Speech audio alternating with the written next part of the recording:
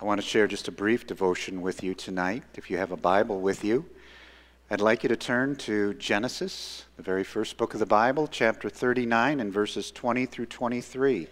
Genesis chapter 39, verses 20 through 23. I am going to focus tonight on the providence of God. When we think of the sovereignty of God, which Bethany just shared with us about, the brother to sovereignty would be the providence of God. Slightly different than sovereignty, but very close to it. The providence of God is God at work at all times, in all places, in all things. God at work at all times, in all places, in all things. And I don't think there is any story in the Bible, any account in the Bible that gives us or shows us the providence of God more than the story of Joseph in the Old Testament. We think of the life of Joseph. His brothers held a grudge against him. They sold him into slavery through a caravan of Ishmaelites. He is sold to Potiphar's house, where Potiphar was a high official of Pharaoh, the king of Egypt, the greatest empire on the earth at that time. He is put in charge of everything there, and yet he is falsely accused by Potiphar's wife of trying to seduce her, and Potiphar has Joseph placed in prison.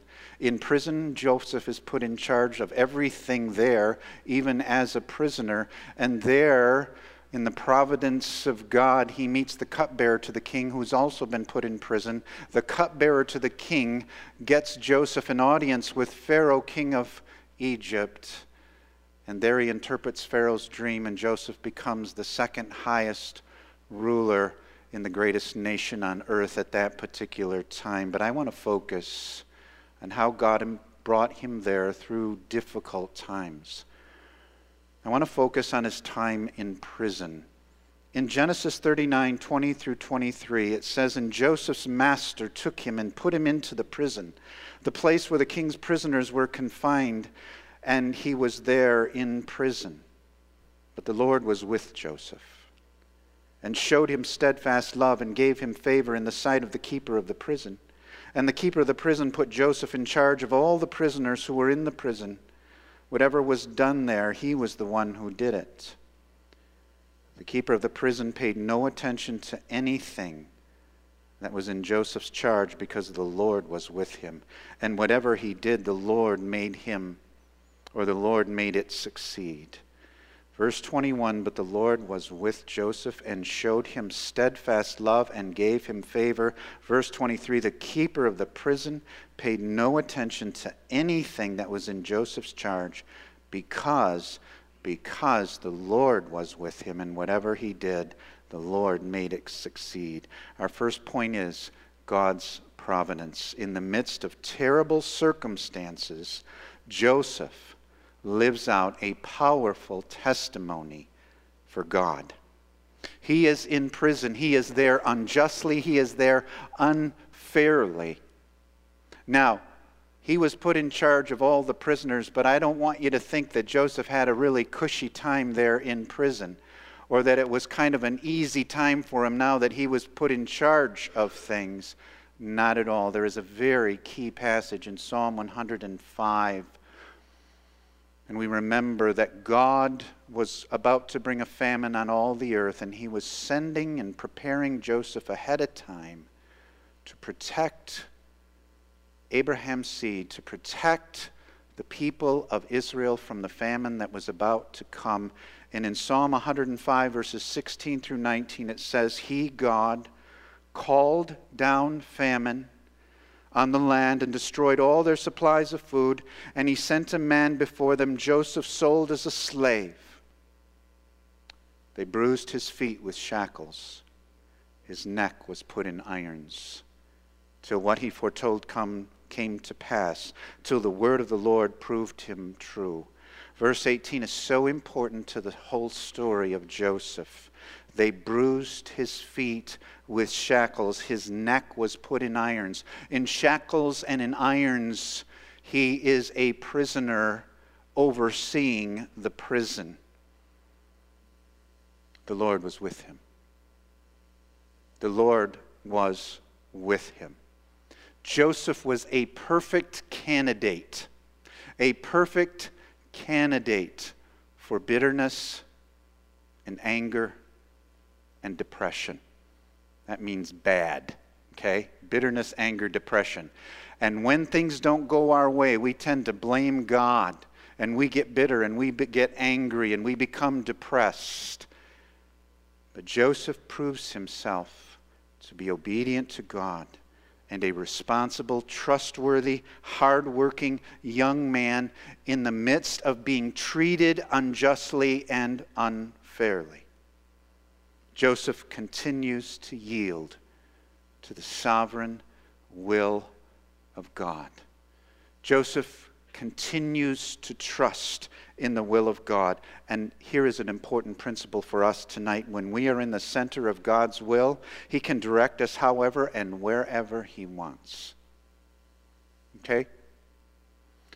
As long as we stay in the center of God's will, He can direct us however and wherever He wants, no matter what circumstances seem like around us.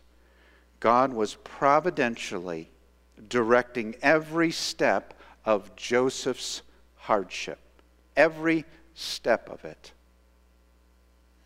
Caravan of Ishmaelite traders just happened to be going to Egypt. They just happened to sell Joseph to Potiphar, one of the highest officials in Pharaoh's court. Potiphar just happens to place Joseph in a prison where the cupbearer to the king was also in prison. Everything in Joseph's life was being orchestrated and directed by the Lord. And that brings us to our second point, Joseph's preparation. Remember, Joseph hasn't read the end of the book of Genesis.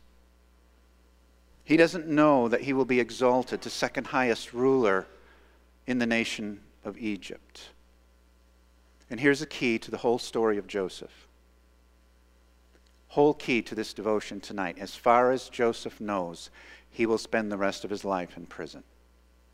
As far as Joseph knows, at this point in the story, he will spend the rest of his life in prison. But while Joseph doesn't know the rest of the story, God does. And God is specifically and meticulously preparing Joseph for future responsibility. Each of Joseph's circumstances prepares him for life as a high government official. But here's the wonderful part: Joseph doesn't know it. He doesn't know that in every one of these circumstances, he is being prepared to be one of the most powerful rulers on the face of the earth at that time in history. He was being prepared to be a leader in his slavery and his imprisonment. He was being prepared to be a leader as the head of Potiphar's household. He was being prepared to be a leader by acting as the prison warden, as the head of the prison, where the warden didn't care about anything while Joseph was under his care. But Joseph was faithful to God. In the midst of all of that, all that Joseph knew was, no matter how bad it was, I am going to be faithful to God, and I am going to keep myself in the center of His will. Joseph displayed unshakable confidence in God. He somehow grew to the point of absolute certainty that God was in control of his life. And brothers and sisters, tonight God is in control of your life. God is specifically and meticulously preparing your life for His plan for you.